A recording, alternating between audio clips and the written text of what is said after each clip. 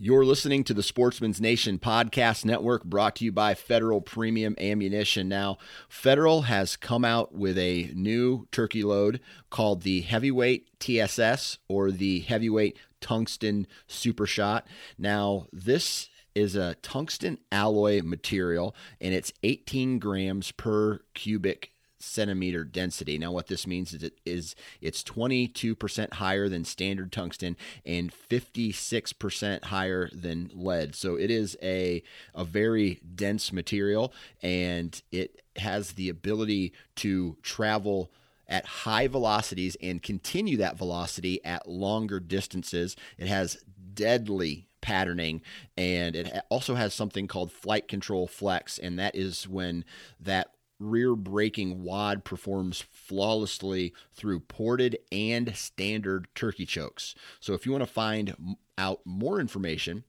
about the Heavyweight Tungsten Super Shot, visit federalpremium.com. And while you're there, don't forget to check out their podcast and their blogs. Tons of great content.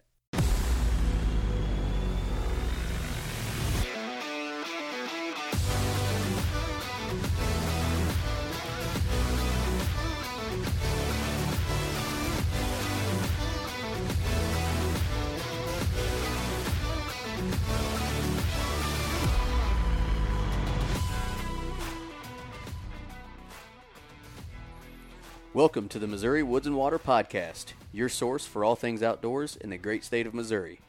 This is episode 2, part 2 of our elk series in Missouri. I'm joined today by my co-host Micah Winstead, and our guest today is Aaron Hildreth with the Missouri Department of Conservation. So, we're excited to have this episode, right, man? Dude, it was really good. It got a lot of good information, found out some stuff that I had no idea, and yeah. I thought it went great. Yeah, Aaron is super knowledgeable. He taught us some stuff that I didn't even know about elk in our state, and it's a fun episode. So yeah, it gets you even more excited for this coming elk season and the seasons to come. Because there's a lot more coming down the pipe. So. Yeah, some of the stuff he talks about gets you excited that our herd in this state is pretty darn healthy and is gonna get even better as time goes on. So. Welcome to the show. This is the Missouri Woods and Water Podcast.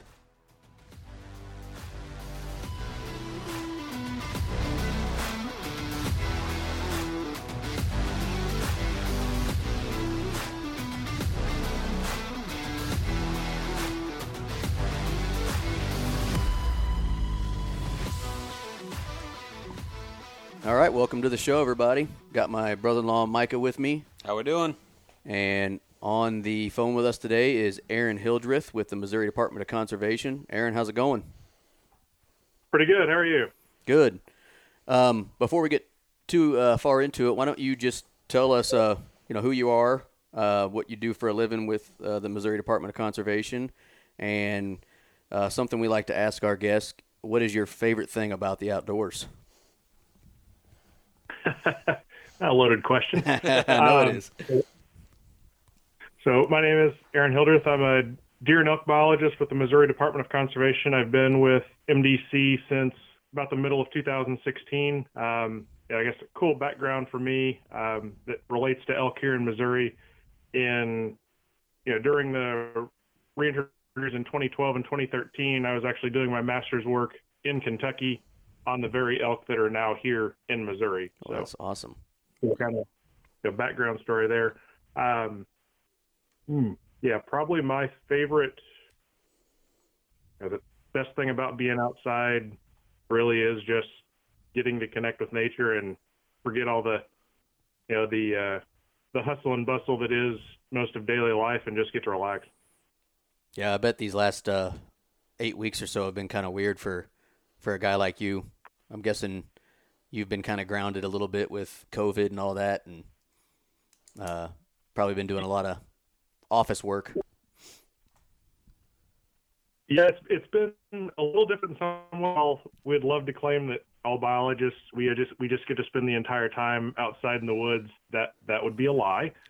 We do have quite a bit of office work, but I'm a huge introvert, and so I've found that I really do have that kind of cap where, no, I really do need some human interaction. So it's been kind of a reverse. Yeah, I think everybody it's the fact that they're forcing us to, or they're trying to make us stay at home. That's probably the most inconvenient. Like, wait a minute, maybe I do need to go out and talk to somebody. That'll make me feel a little better, I think. But, we don't like being told what to do. It's probably good that we listen in many cases, but when we're told to do something, it's just our natural tendency to try to rebel, even when sometimes it's for our own. Absolutely. Yeah. Well, we're super excited to have you on. We've already done part one, sort of the Missouri elk. It was just kind of us three co-hosts talking about what's going to happen with elk season, some of the basic stuff. We kind of read through the Department of Conservation's release when they released the drawing. But what I'm almost more excited to hear about is our herd of elk in this state and some of the details that we really don't know, that we're excited to ask a guy like you that has probably most of the answers, I'm guessing. So can you give us kind of a general background about elk in our state and, what happened when they became extinct, and kind of the efforts that have been leading up to this point? Yeah. So, the history of elk in Missouri really is a fairly lengthy one. And the story probably begins, when we look at just elk in North America in general. And if we focus even more specifically on just the United States, elk historically range pretty much throughout all of the United States, the exception being the extreme northeastern part of the country, and then basically the entire state of Florida. Otherwise, elk were found, again, pretty well throughout all of the United States.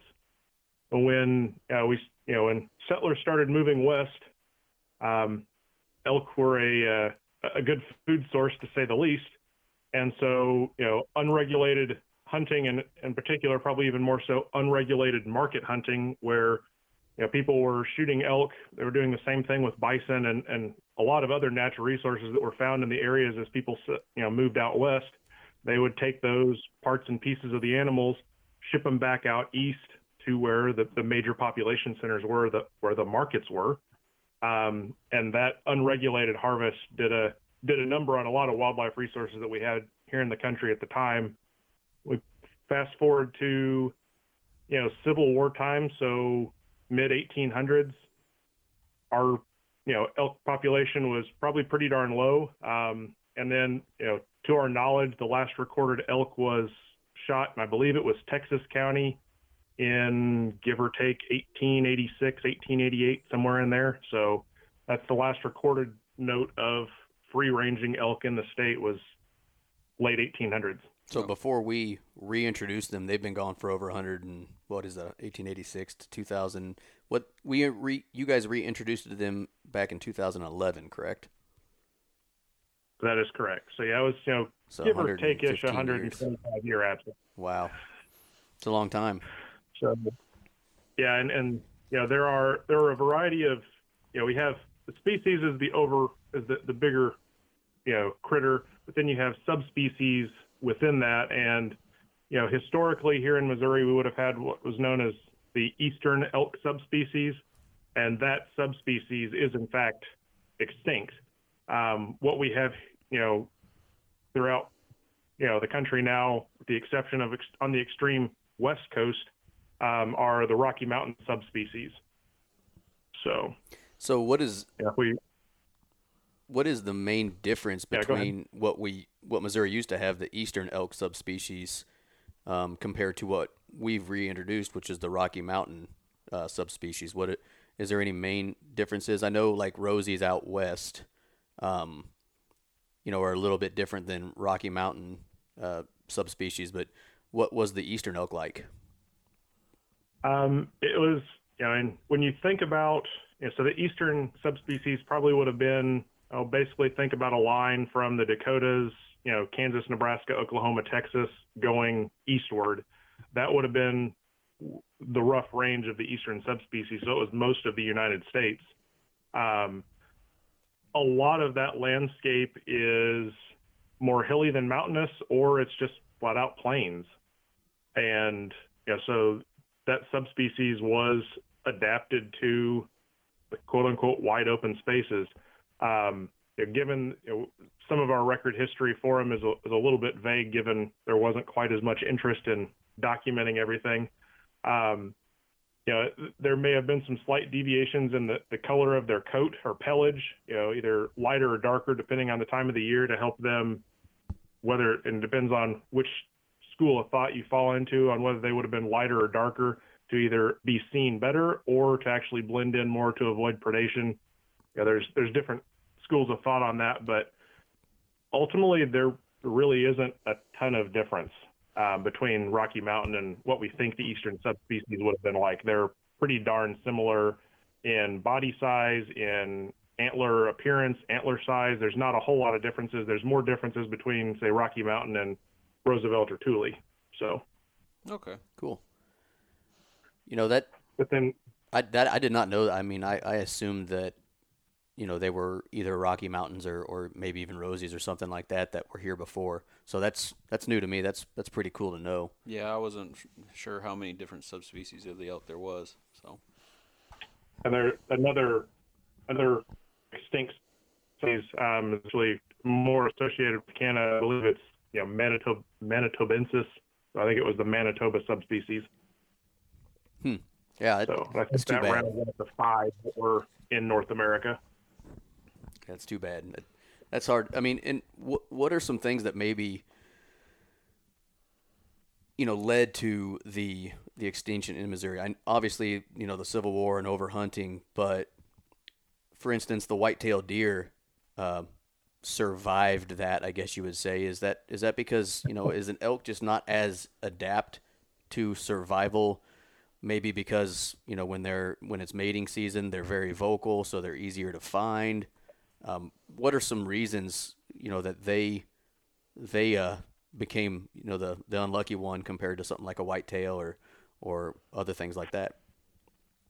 Yeah, so there's probably a few things that play into that. One, they are more vocal during the breeding season, elk are, but they are more of a herd type animal as opposed to a whitetail, which by and large is either solitary or small social groups. It's also a larger animal, so more bang for the buck. And even in the heyday, there would just be physically fewer of them. They take up more space than a whitetail would need. So that they're just different biological traits. Even with that said, if you look back to the first deer hunting season in Missouri, I believe was in 1944. And it was limited to a very, very small number of counties. It was antlered deer only. It was like a 2-day season. There was a point in time here in Missouri where even whitetails, we literally had a matter of a few hundred left in the state. Yeah. Yeah. One of the places I go up north, one of the old timers he's gone and passed now, but he used to tell stories about how when he was younger, they just never would even see deer. And you go up there now, and it's hard to drive down the road and not hit one every night. So, it's crazy to think that it's changed so much. Yeah, we estimate we have 1.2 to 1.4 million deer in the state right now. So it's another example of a conservation success story. And then, and you look back even as recently as the 1950s and 60s, seeing a deer in some communities was literally the front page of the paper the next day. Right. I can remember my father-in-law, who's in his 60s, telling me when he was a kid and he would go hunting, he would be happy if he saw a deer in the season. Just one deer. Not even getting one, just seeing one would be a success for them.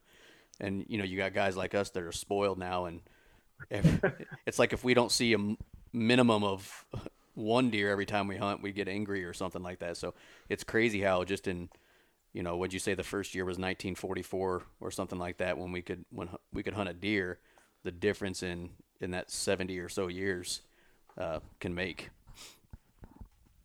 Absolutely. I have one of the original deer hunting permits from 1944 in my office. So cool. Very neat. So okay, so we reintroduced these guys in 2011. How has it gone? I mean, what has it been like since from 11 to 20 to kind of get the herd? How many did we introduce back in 11? How has it gone as far as them?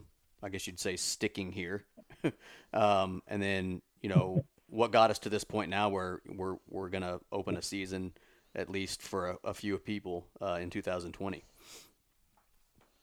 Yeah. So, the reintroduction process, most people think of it as started in 2011 to 2013, and that's correct. That is when we started reintroducing elk. The conversations for this and a lot of the legwork really date back to 2000 when we did an initial study to figure out if it was feasible to bring them here.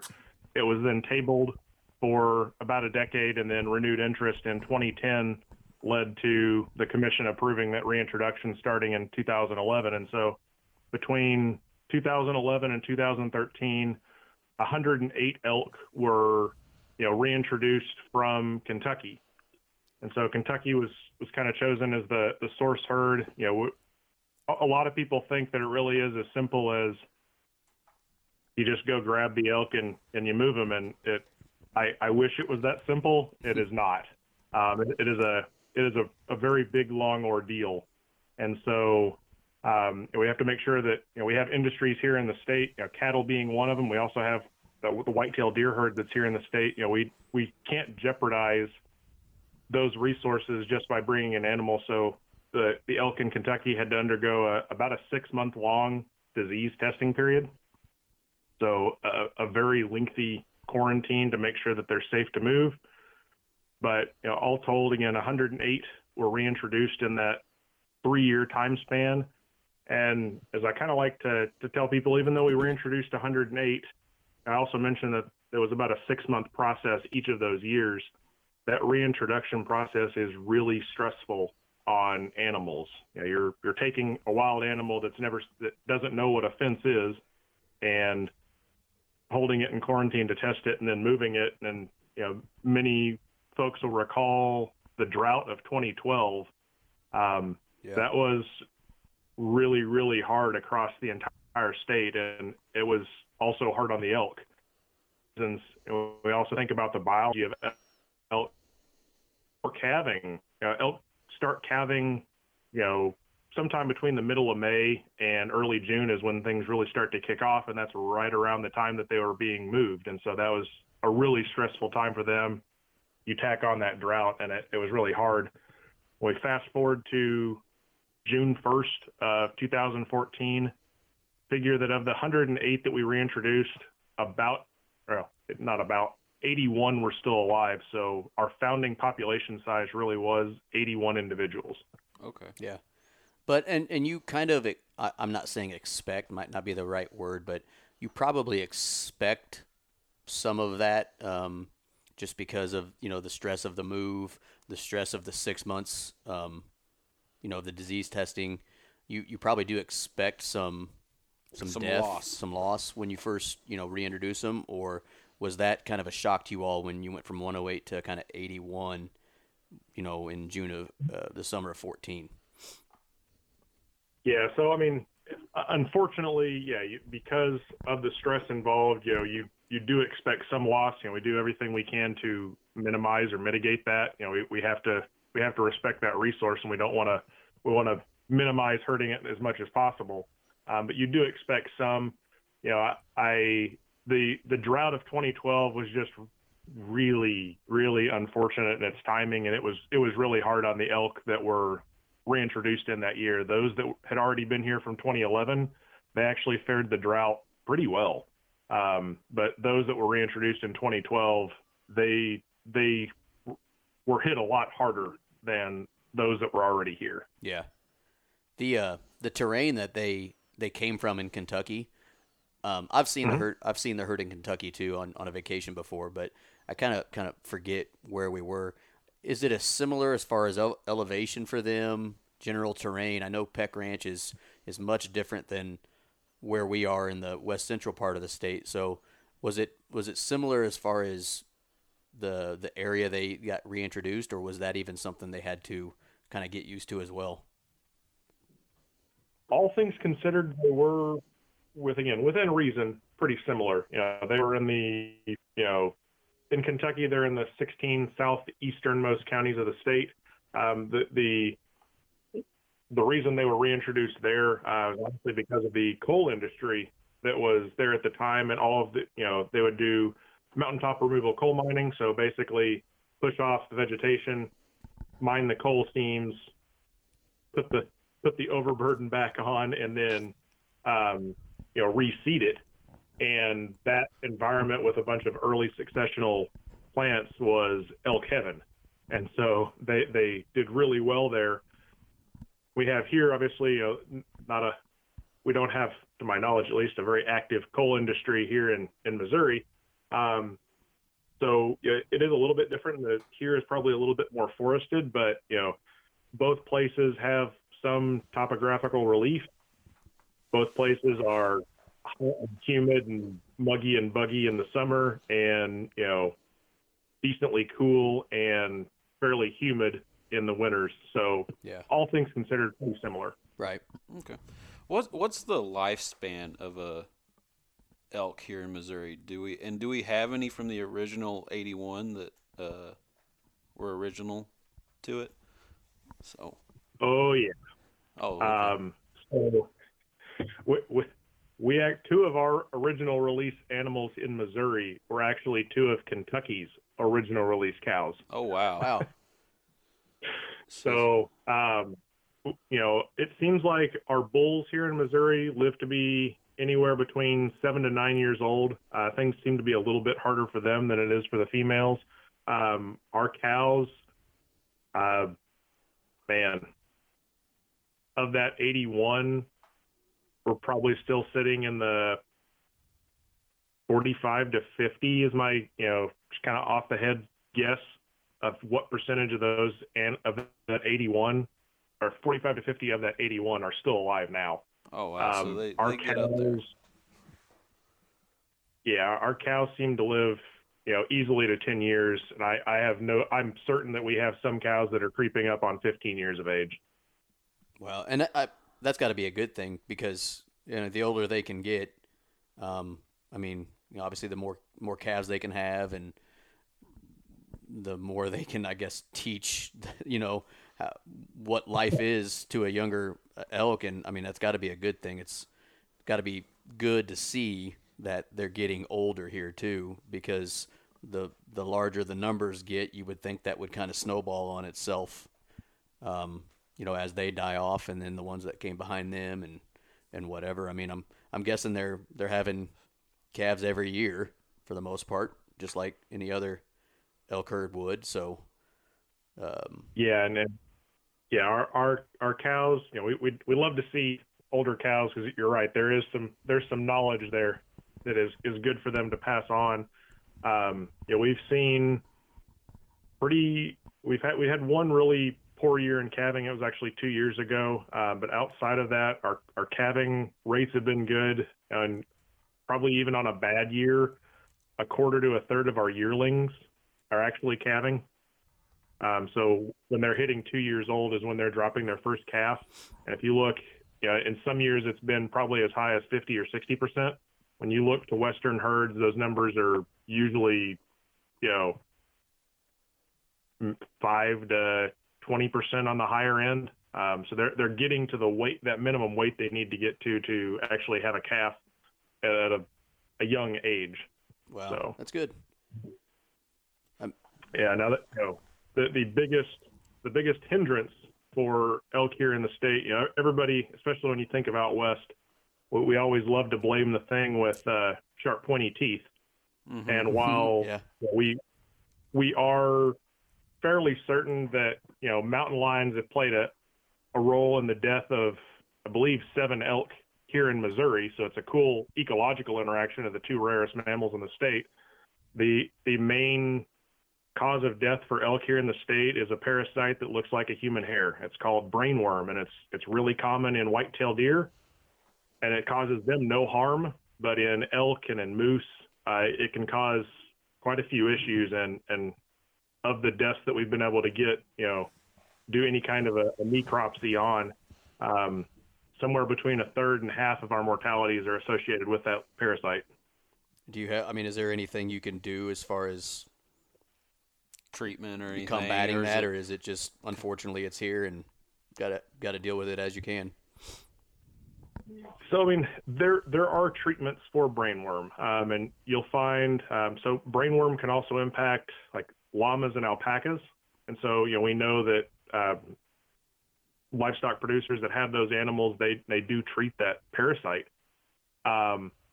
We run a fine line where, remember, these are wild, free-ranging animals, right? And there's that fine line between our responsibility to that resource, but also to let Mother Nature kind of do what Mother Nature is going to do. Even though we have that parasite and it is slowing the growth rate, we still have a positive growth rate. You can also look at it, from an evolutionary standpoint. They have brainworm in Kentucky. We've done work looking at the difference in genetics between the parasite there and the parasite here, and there are some significant differences in the genetic makeup of those parasites, even though they're the same species. And so the elk in Kentucky may have adapted to the strains that they have there. Well, if we treat our elk here, we may hinder their adaptation to that parasite, and basically we're promoting the weak that whenever we would stop treating them would then potentially succumb to that parasite in larger number, versus maybe letting Mother Nature do what she's best at and weeding out the weak and keeping the strong. So there's different ways of looking at it. Yeah, that kind of makes me think, so our herd, is there ever any plans to reintroduce any more, or we have what we have, and if it doesn't work out, that's it? Or what's the situation there? Are they going to try to bring any more in, or what? That's not loaded at all in the middle. Hopefully that doesn't happen, right? Right. That would really suck. I mean, I would like to think that we could keep this herd and, let it grow more and more. But, I mean, if we lose it for whatever reason, I'd be curious to what you thought would happen. But, I mean, I don't want to get you in any trouble. So if you don't want to answer, don't answer. No, you're good. So, I mean, while certainly our plan is not to lose the herd that we have here, if for some reason that were to happen, regardless of the reason why, I don't know what would be done. I do know that at this time there are no plans to reintroduce anymore. It is a very expensive thing to do. It's very expensive to reintroduce animals. Yeah, bet. And the cost for that, even though you have partners like the Rocky Mountain Elk Foundation, for example, who are phenomenal at providing financial resources to help with those efforts, the reality is you're still spending money on something that you could have spent that money on that's also something else out there that's also deserving of that funding. If we start to see a decreasing population in our herd, we may explore additional options for things that we do. But again, at this time, there are no plans to reintroduce anymore, and there are no plans to move existing animals in the herd to new parts of the state either. So Okay. Well, it's funny because I was just getting ready to ask a question that is kind of almost the exact opposite of what Micah just asked you. And reading the release MDC had about the elk season, one thing I thought was interesting is kind of that number of 500 for a cap that you would like to see. Number one, why 500? Is it because there are certain things that would be detrimental to the herd if they were larger? What goes behind the thinking in 500 elk here in the state that you would like to kind of see it sit at? Yeah, so it really is. We'll back up a little bit. I mentioned a feasibility study that was done in 2000 to determine whether or not it was even practical to reintroduce elk here. And when we think about Missouri is a state that is 93% privately owned. So it's the exact opposite of most of the West. Huh. And we know that elk, if people think that deer can cause issues, especially when we think about agriculture, an elk is exponentially worse. They have a very big belly that needs a whole lot to keep it full. Yeah. And so when we look at Missouri, do we have any area in the state that is a fairly high percentage of public land? And the answer is yes, we do. The elk restoration zone, which makes up portions of Carter, Shannon, and Reynolds counties, is about 80% publicly owned. So it is the exact opposite of what most of Missouri looks like. You have about 20% that's private property. Then you have about 80% that's publicly owned. Also within that, you have a fairly low human population density, pretty low road density, and basically no row crop agriculture. You do have cow-calf production and hay pastures that exist, but there is nobody's growing corn or soybeans where the elk are. So kind of that really kind of a perfect storm, like you just kind of talking about there. It's just different than the rest of the state. Absolutely. And so it really is its own unique area within the state for a lot of different reasons. And so with the habitat that's there, which is, predominantly, Ozark, forest, you do also have, an intermixing again of those pastures, but also of open land that is a decent chunk of it that's held by MDC, National Park Service. There's a lot of open ground that we can, manipulate to provide high quality browse and forage for elk. With the habitat that's there within that original zone, 500 is about what that habitat can sustain without those elk being forced to move elsewhere. So that really is how that 500 number came. Now, we do realize that, as the population grows, even before they get to 500, you're going to have individuals that kind of test those boundaries of where they currently are, and they want to move out into the fringe. We're going to rely on Missourians and those private landowners and other, stakeholder groups that exist, whether it's Cattlemen's Association or Farm Bureau. We're going to look to those diverse stakeholders and go, do you like them here? Do you not like them here? Work with them to help manage that. There's a chance that we'd be able to have a population goal of greater than 500. We just don't know that yet, but we want to make sure that we get public input to help guide those decisions down the road. Yeah. Well, in this last episode, we were talking about that number, and, we just kind of speculated on, well, if they're going to be staying down south, that might be the number that is just, just right in the sweet spot. If they don't want them migrating too much, and we started talking about if they were to migrate up north to where we are, we're in the west central part of the state, not as much timber, a lot of ag, not near as many people as like Kansas City.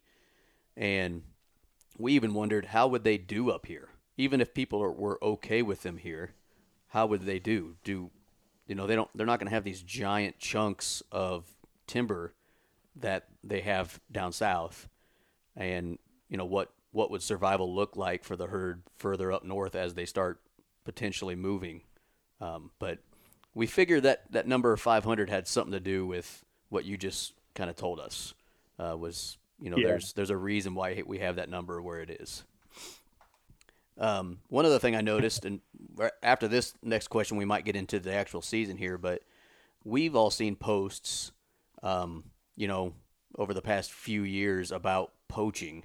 How big of an issue has that been so far? Obviously it's hard to catch those people, but we've seen posts and we're just like, come on, folks, can't you wait?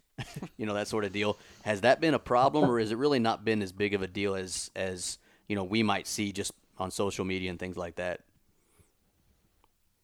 Yeah. So of the animals that we know have been poached, let's see, we had the bull that was poached back in, around Christmas time of 2015. We've had 2 calves, another bull, another cow, and then the most recent one was a cow during firearms deer season this most recent year. So, we only know of a handful. Obviously, there's a chance that there have been more. I will say, as unfortunate as those incidents are, and, I guess it's worth pointing out that the wildlife resources that are held in every state, not just Missouri, but the resources are collectively owned by the public. MDC or whatever the state agency is we're just the ones that have been tasked with helping to manage that resource for the good of the resource and the good of the citizens of those states. When people poach an animal, whether it's an elk or a deer or whatever it is, they really and truly, it is no different than me walking into your garage and stealing your car.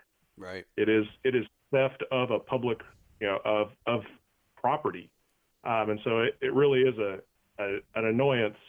I will say that it is very encouraging to see that what the public response is when they find out about those incidents.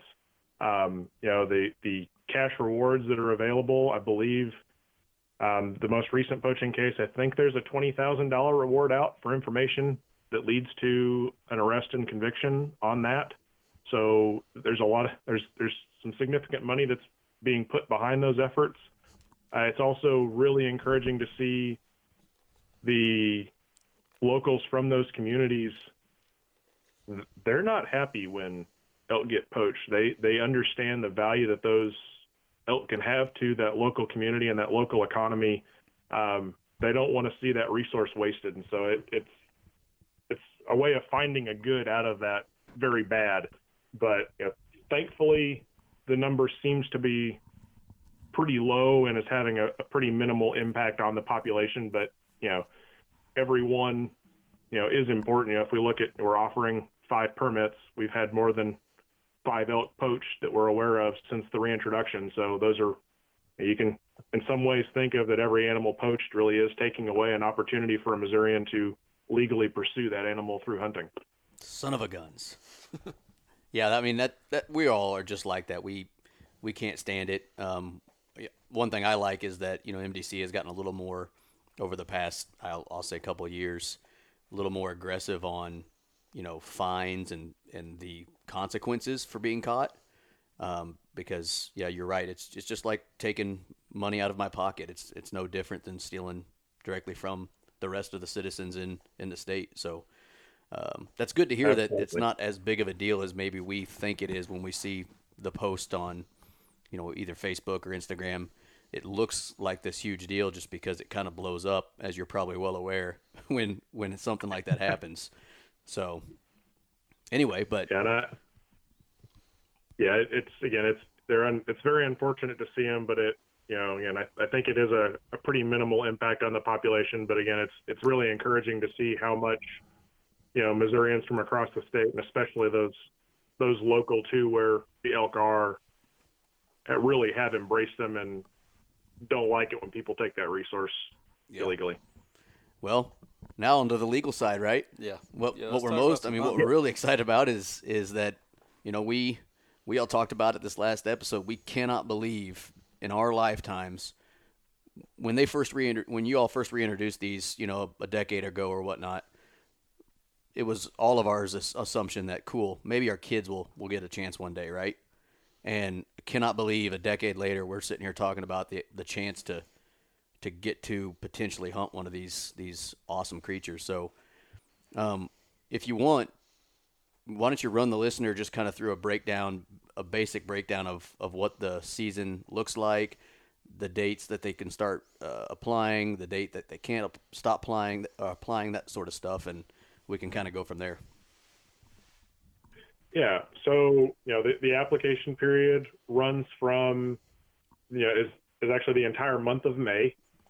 There is a $10 application fee to put your name in the hat. And, there are a total of 5 permits this year. 4 are for the general public. One of them is for a qualifying landowner from within, a subset of the area where we have elk. And that really is designed as an acknowledgement of, we have to have private landowner support to have a successful elk reintroduction long term. And so it really is, a way of saying thank you for their efforts and the habitat work that they've done. When we look at, the application period again is the month of May. You're able to check and see if you're drawn starting July 1st. Mm-hmm. So, go on the same way you would go check to see if you were drawn for a managed deer turkey hunt. You do the exact same process. And then if you're lucky enough to have been drawn, there is a $50 permit fee. So the thought is we want to make sure that everyone who wants to put their name in the hat, that it's available to them. And if you're lucky enough to get drawn, that the permit is very reasonably priced. So this really is a way to give back to Missourians. The season itself there are 2 portions to the season, and the same permit is valid for both portions. We start off with an archery portion that runs the 17th to the 25th of October. And then, provided the permit isn't filled during that portion, the same permit could be used during a firearms portion, which is the 12th to the 20th of December. We've tried to keep, despite how thick the fall deer and turkey booklet is, we really do try to keep regulations as minimal and as easy as possible. So we've tried to mimic some things similar to deer. So the methods of take for both archery and the firearms portion are the same as they are for deer hunting here in the state. To be eligible, you would have to have your hunter ed certification or be born before January 1st of 1967. So the same restriction that we have related to hunter ed for everything else. You do have to be 11 or older by the first day of the hunt. So you'd have to be 11 or older by October 17th in order to apply. Mm-hmm. So that's a little bit higher of an age cutoff than for deer and turkey, which is 6. That's I guess we'll say the main nuts and bolts. That permit would be valid for the take of any antlered animal as long as it has one antler that is, at least 6 inches in length. So kind of the thought behind that, there's no this really is a recreational opportunity. With so few permits, we're not worried about, the impacts on age structure of the herd or anything like that. So, we want to, whatever animal the hunter is happy with taking, as long as it's antlered, we're more than happy with them taking that animal. When we get further down the road, we'll look at antlerless opportunity, but while the population's still growing, we're focusing on the antlered elk. But we really just want it to be an opportunity for Missourians to get out and enjoy the elk that are here in the state with the opportunity to potentially harvest one. Do you think that being out these elk, they've never been hunted in their lives, more than likely, besides the occasional poaching, but do you think that I don't want to call it an easy hunt, but do you think they're going to take a little more pressure than a whitetail or something like that that's been hunted its whole life? Do you think it's going to be a factor? Especially like at first, right? Right. Yeah. I would think like the first few days, it'd be pretty easy to get up close or, whatever the case may be. Do you think that might be a situation, or do you think it's just, obviously they're wild, but they've been around people for most of their life and haven't had any pressure towards people? Yes and no. So there are, minus the poaching, these elk, unless they're a cow from Kentucky, they don't have a clue what hunting is for them. We do have, we use on Peck Ranch, and it's worth noting that the refuge portion of Peck Ranch is closed to elk hunting. That's the only area within Carter, Shannon, and Reynolds counties that is not open to elk hunting. There are 3 managed deer hunts and 4 managed turkey hunts that go on that area throughout the year.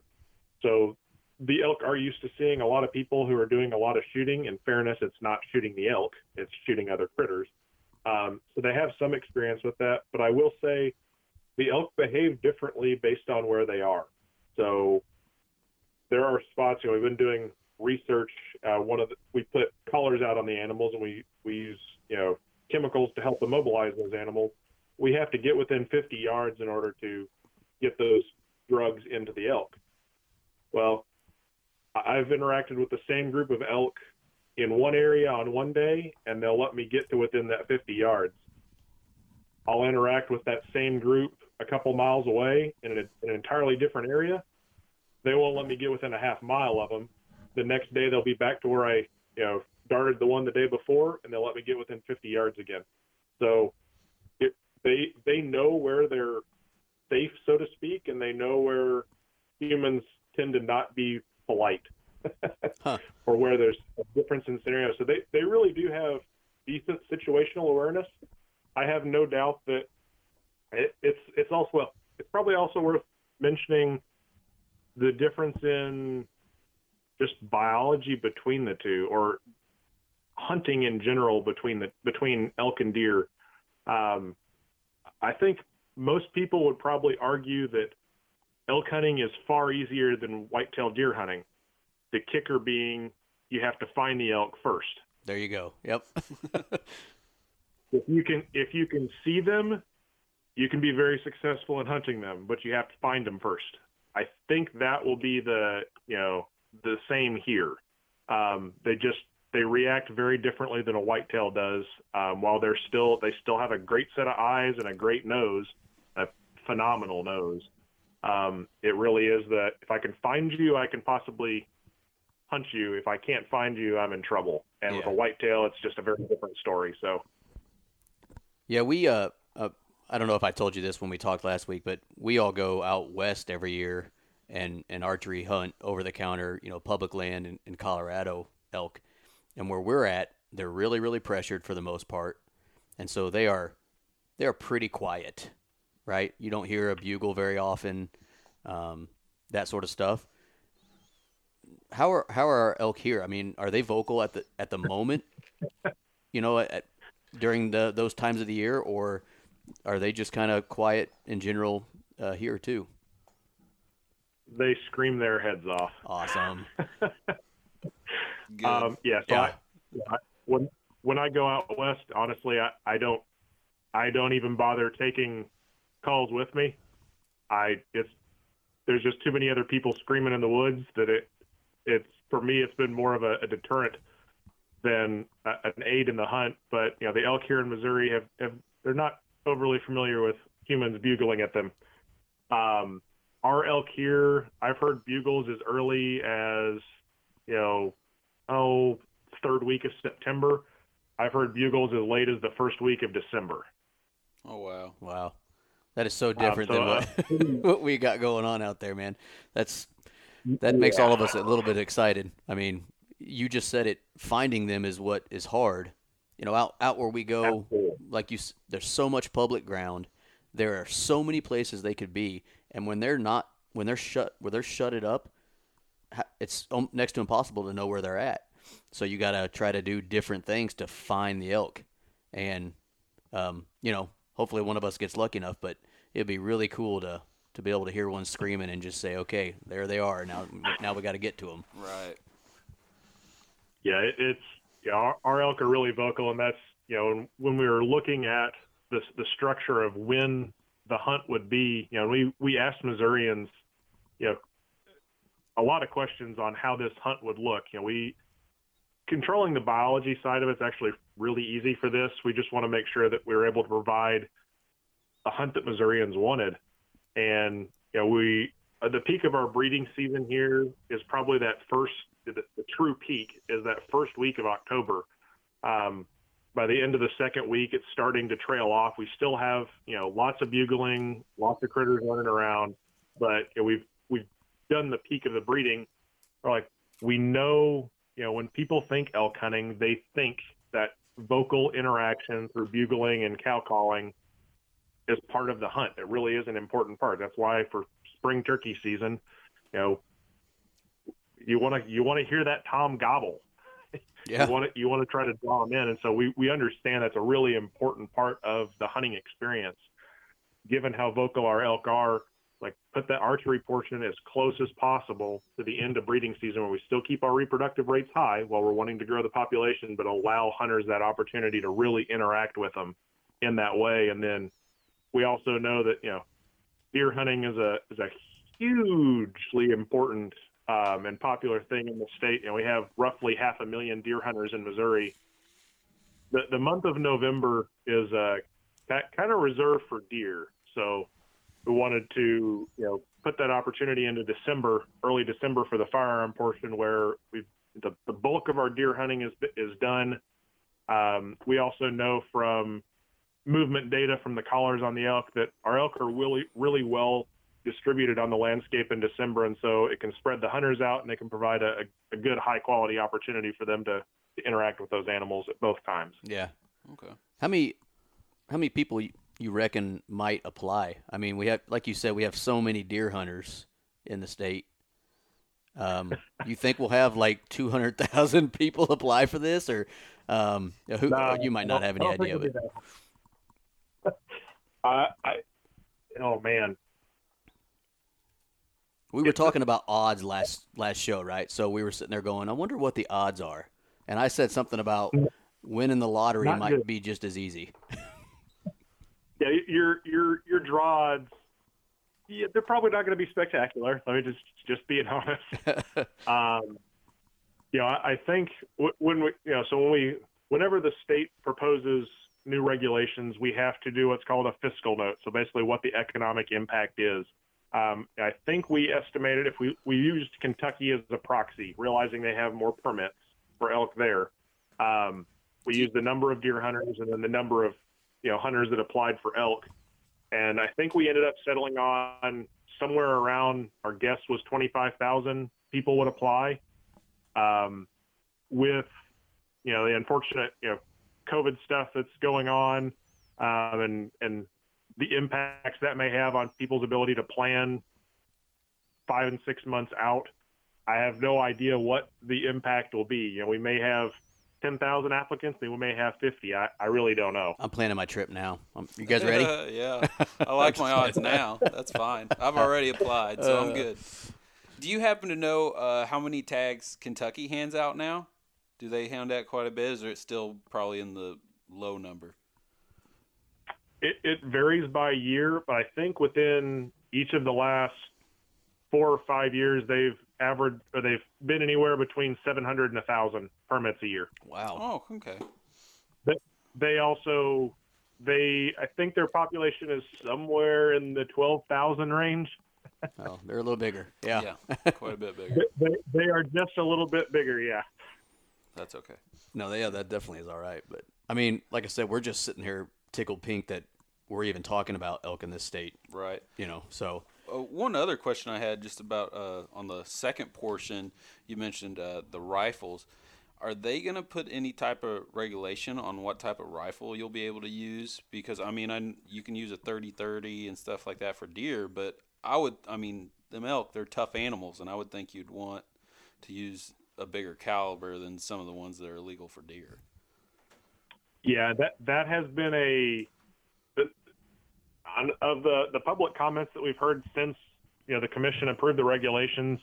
That is probably the one comment where people have the most curiosity or question of why we set it up the way we did. So, when you think about a lot of other states, they put a caliber restriction or a foot-pounds of energy restriction at a certain distance. They have very, very specific criteria that say what is legal or not legal for the take of a certain animal. Missouri has kind of taken a different approach. So even with deer hunting, and we'll just do for the general firearm portion, we won't get down into alternative methods or any of that other stuff. From a projectile standpoint, I can, as long as it is an expanding round, so as long as it's basically not full metal jacket, and it's, I believe it's, at least a, 22 caliber center fire, it is legal. We've kept it as simple as possible.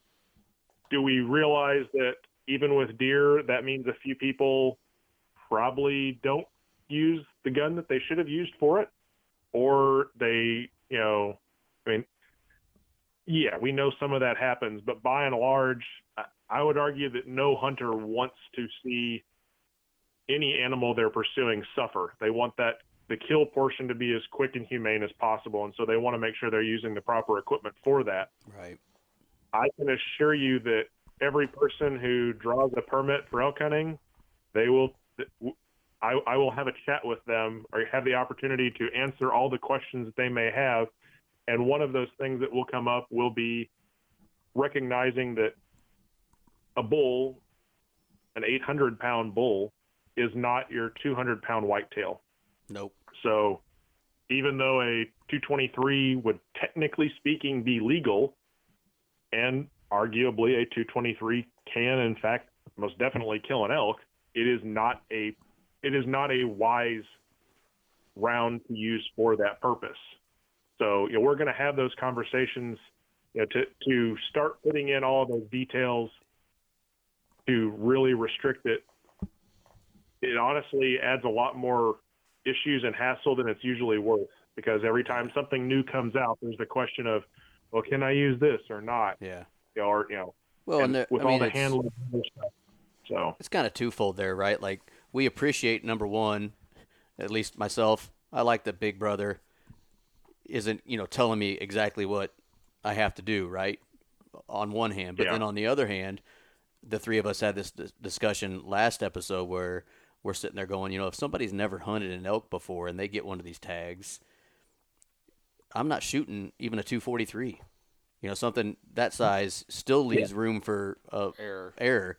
And, so it's kind of cool to hear that you're going to have at least a conversation with those people to try to, whether they are or aren't educated elk hunters, to say, hey, you might think about this or bigger.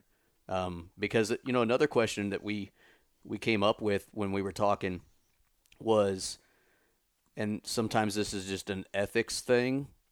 Sometimes, that state might say, nope, your tag is punched. But have you guys thought about, and I'm sure you have, what's going to happen if someone wounds one?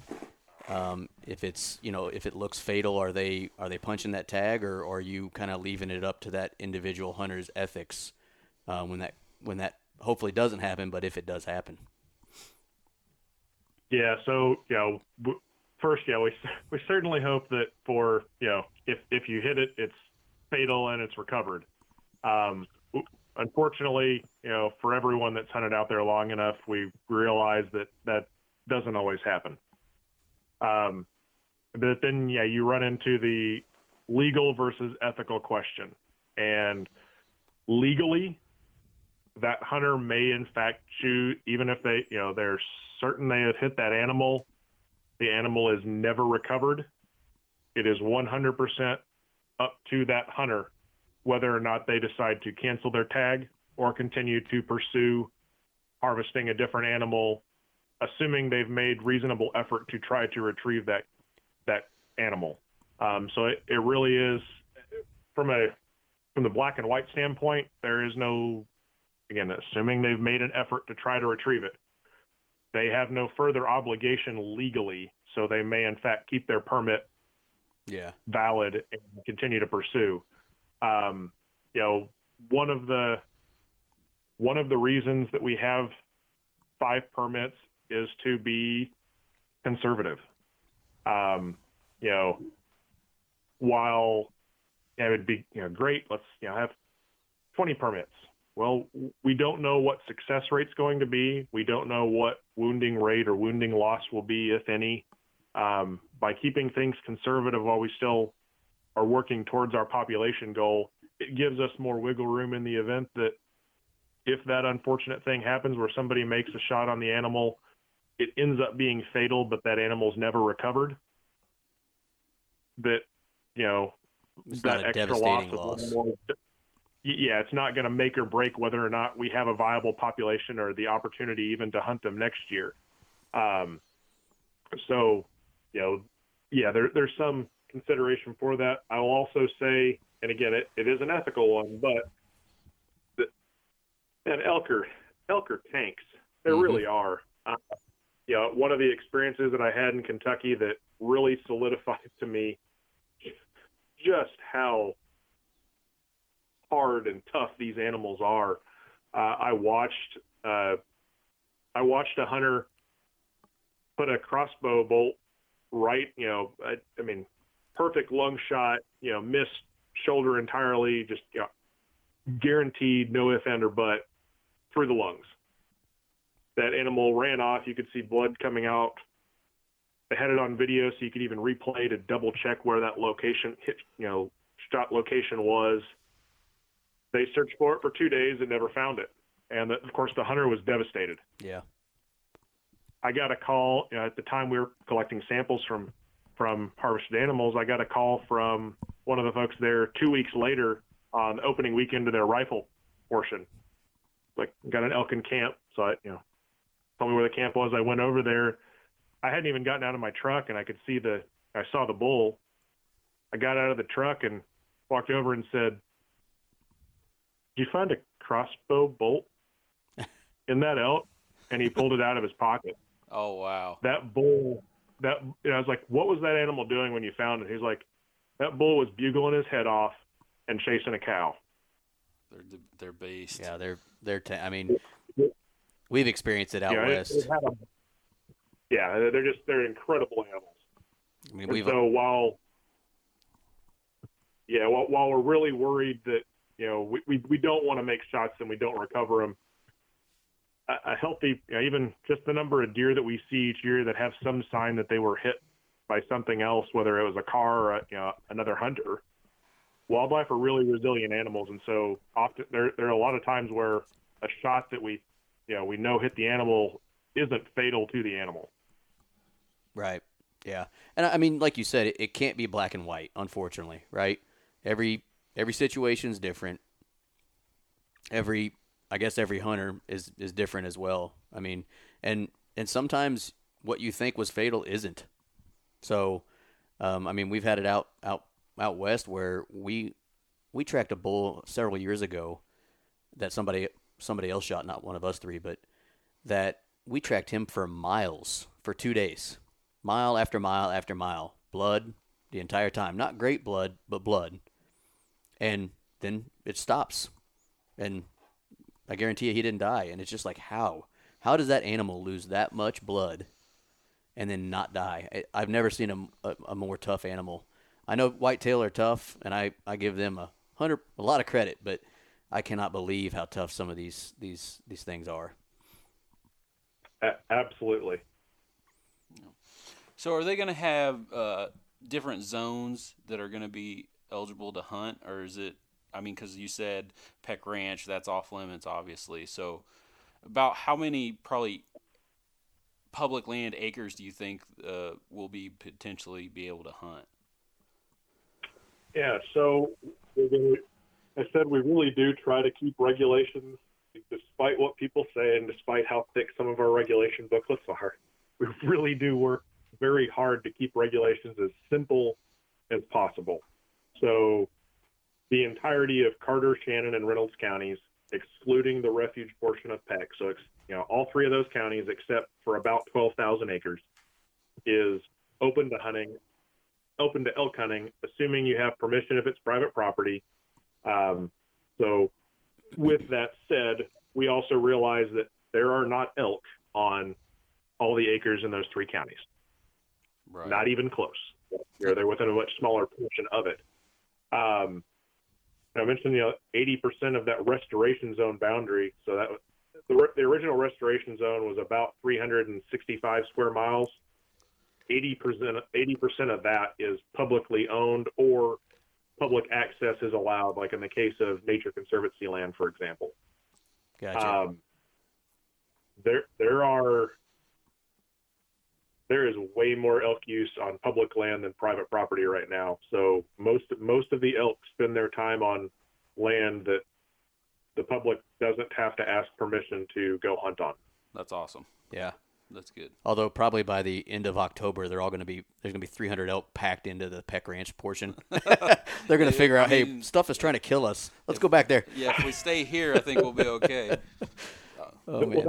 That's been one of the really, really cool things when we were going out to the public, seeking input on what the regulations look like, we broke down elk locations and movement in clumps. So we looked at 2011 to 2014, and then basically 2014 to 2016, and then 2016 to 2018, looking at how their movements were moving.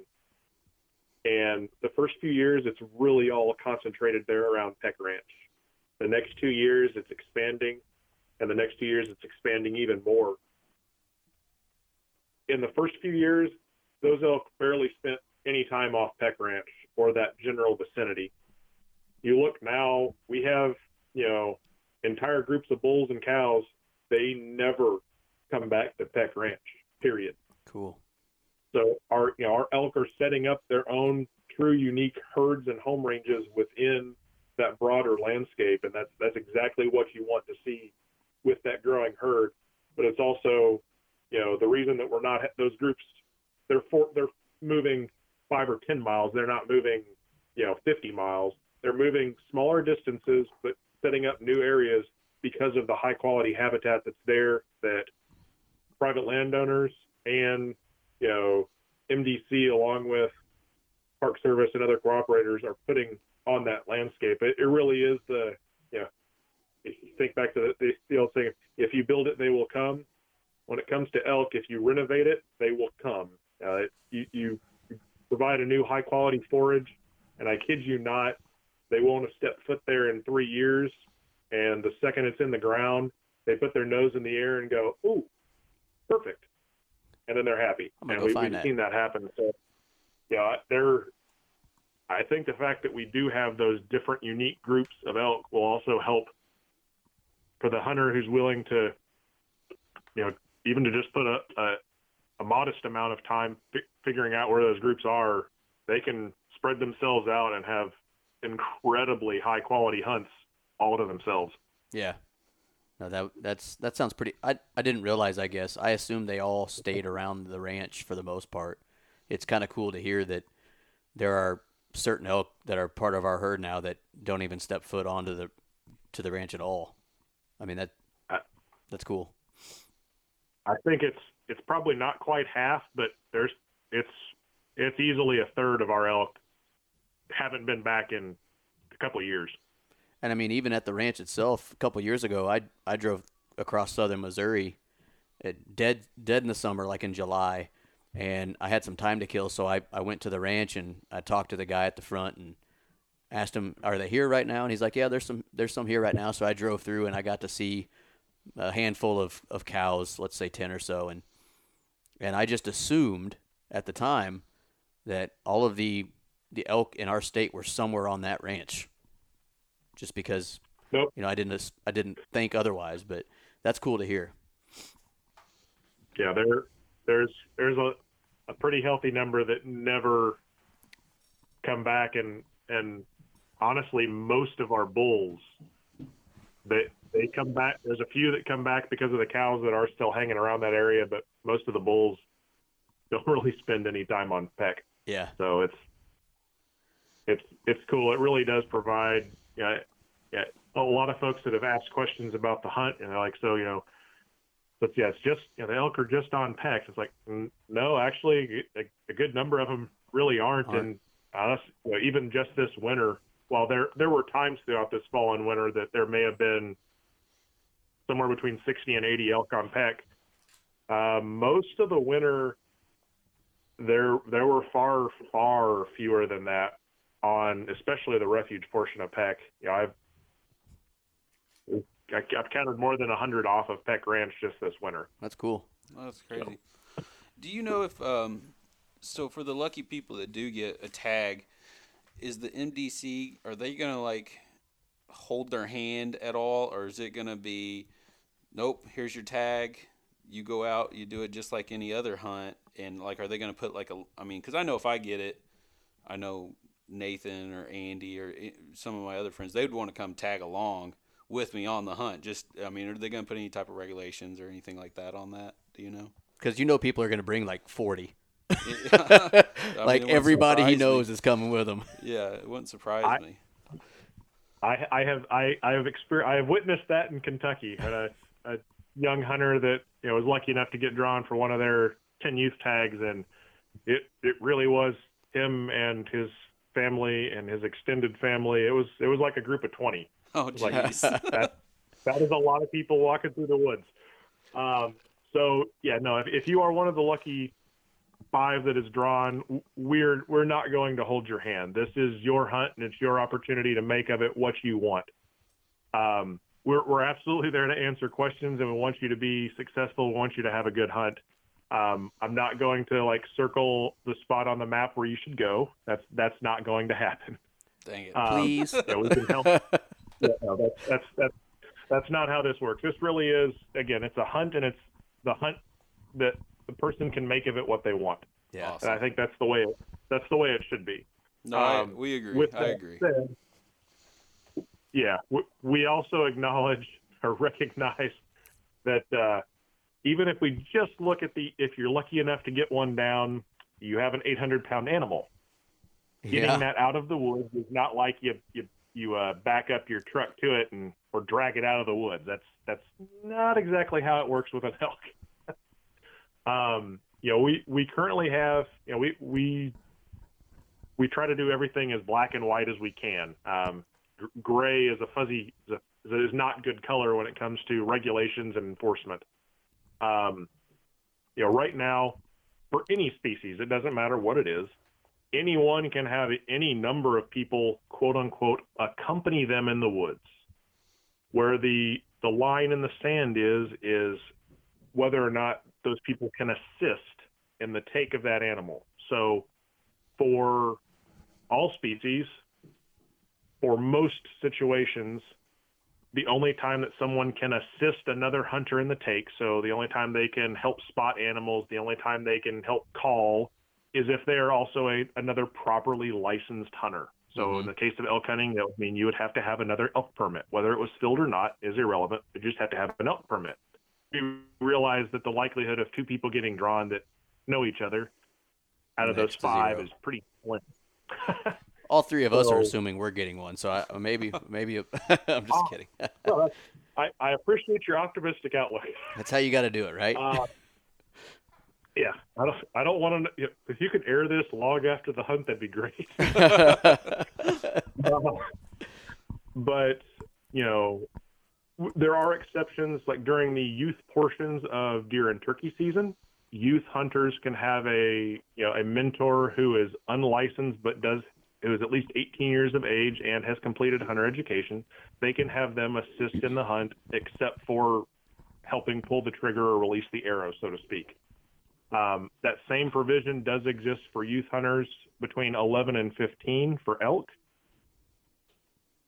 But, again, no one can go along unless they're a licensed elk hunter outside of those exceptions and assist. So they can't spot, they can't call for you unless they're a licensed hunter. But you can still have people go into the woods with you. You can also have as many folks as you want help you get that animal out of the woods. Yeah, that's the big one. On that whatsoever. Yeah, we've all had a few out in Colorado. We've each had plenty of elk meat on our backs, and the more people, the merrier, and it makes that process a lot easier getting that thing out of there.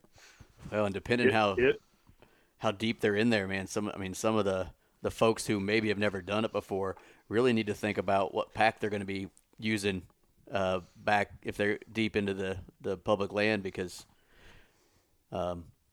it matters if you've got a backpack on your back or something that can pack meat.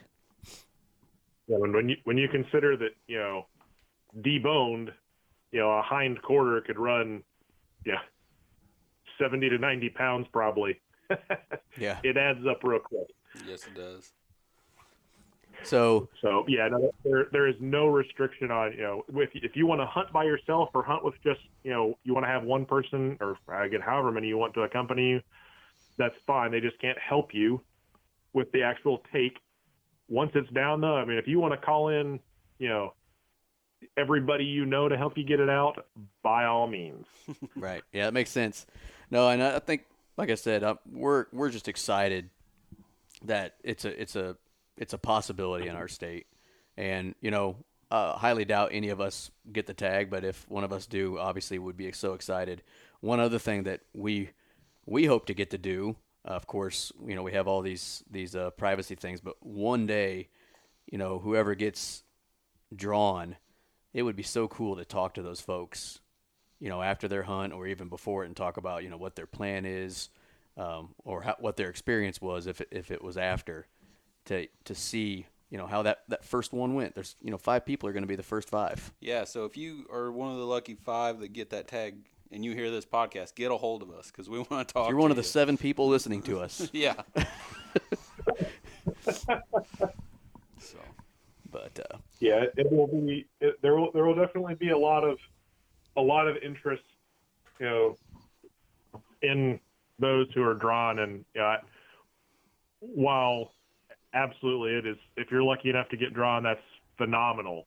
Some will argue there's an obligation to to kind of let the rest of Missourians kind of experience that with you.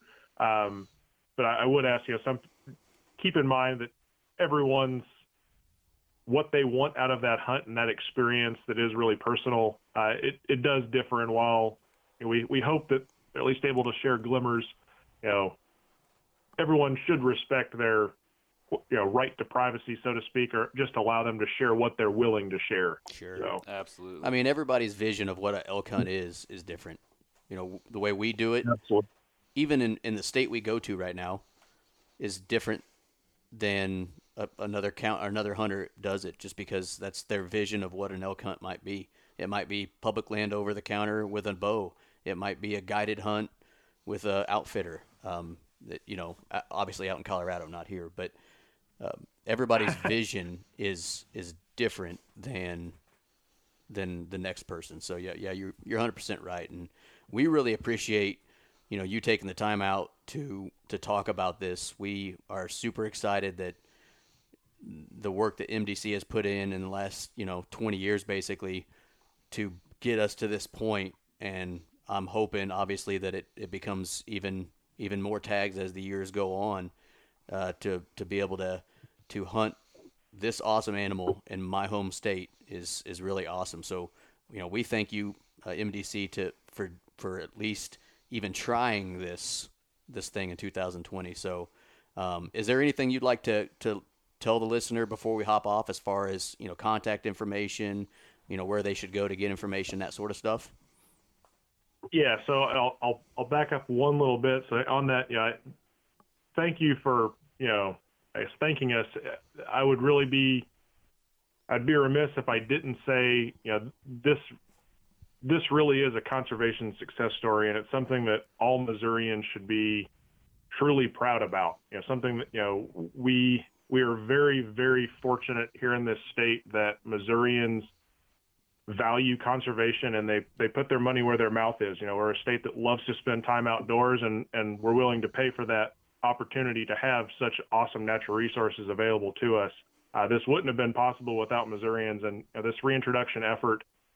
Oh man, the number of partners, whether it's agencies, private individuals, the number of folks, MDC employees that have literally put their blood, sweat, and tears into getting us to this point. It really took a very, very large army of folks to get us to where we are today. I just happen to be here now when it's getting to this point, but there were a lot of people before me that put a lot of work and a lot of effort to get us to this point. If folks, also worth noting, we do have 2, pretty big conservation areas that are both smack dab in the middle of where we have elk, and Peck Ranch Conservation Area and Current River Conservation Area. Both of those areas have driving tours that are open to the public, self-guided driving tour. There's no fee, no nothing else.